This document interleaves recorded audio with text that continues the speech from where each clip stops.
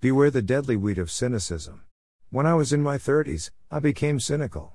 I think it began with reading some books that were critical of church. I'm not sure. Soon I became a critic of the church while leading a church. I called it subversive back then, I think I'd call it deceitful now. I became what Dietrich Bonhoeffer warned us against. The man who fashions a visionary ideal of community demands that it be realized by God, by others, and by himself.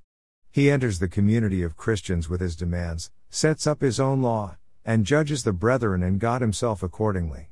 He stands adamant, a living reproach to all others in the circle of brethren. He acts as if he is the creator of the Christian community, as if his dream binds men together. When things do not go his way, he calls the effort a failure.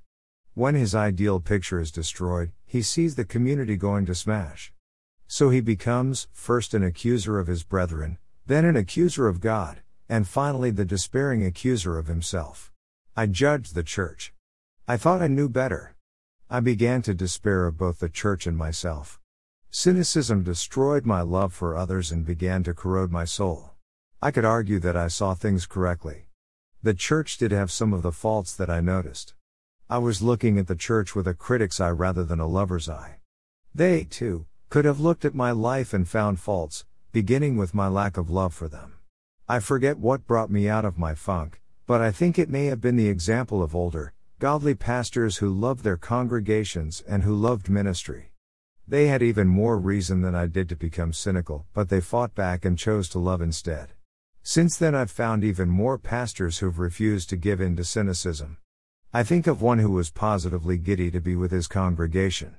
He spoke of Sunday being his favorite day of the week, and of his gratitude for the privilege of being a pastor.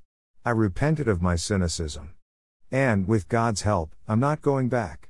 The pastor's job, among other things, is to love the flock. We will never criticize our churches into godliness. God has entrusted us with a privilege we don't deserve. Ministry can be tough, and we should not deny reality, but we should always guard against becoming accusers of the church God's called us to serve. Why do I bring this up now? We live in perilous times. Social media and a polarized age create fertile soil for cynicism to grow.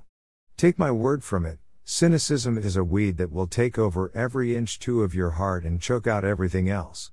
It will not serve the people God's entrusted to you, and it will not help you either. Cynicism is a weed, a deadly one. Grab it by the roots and get rid of it.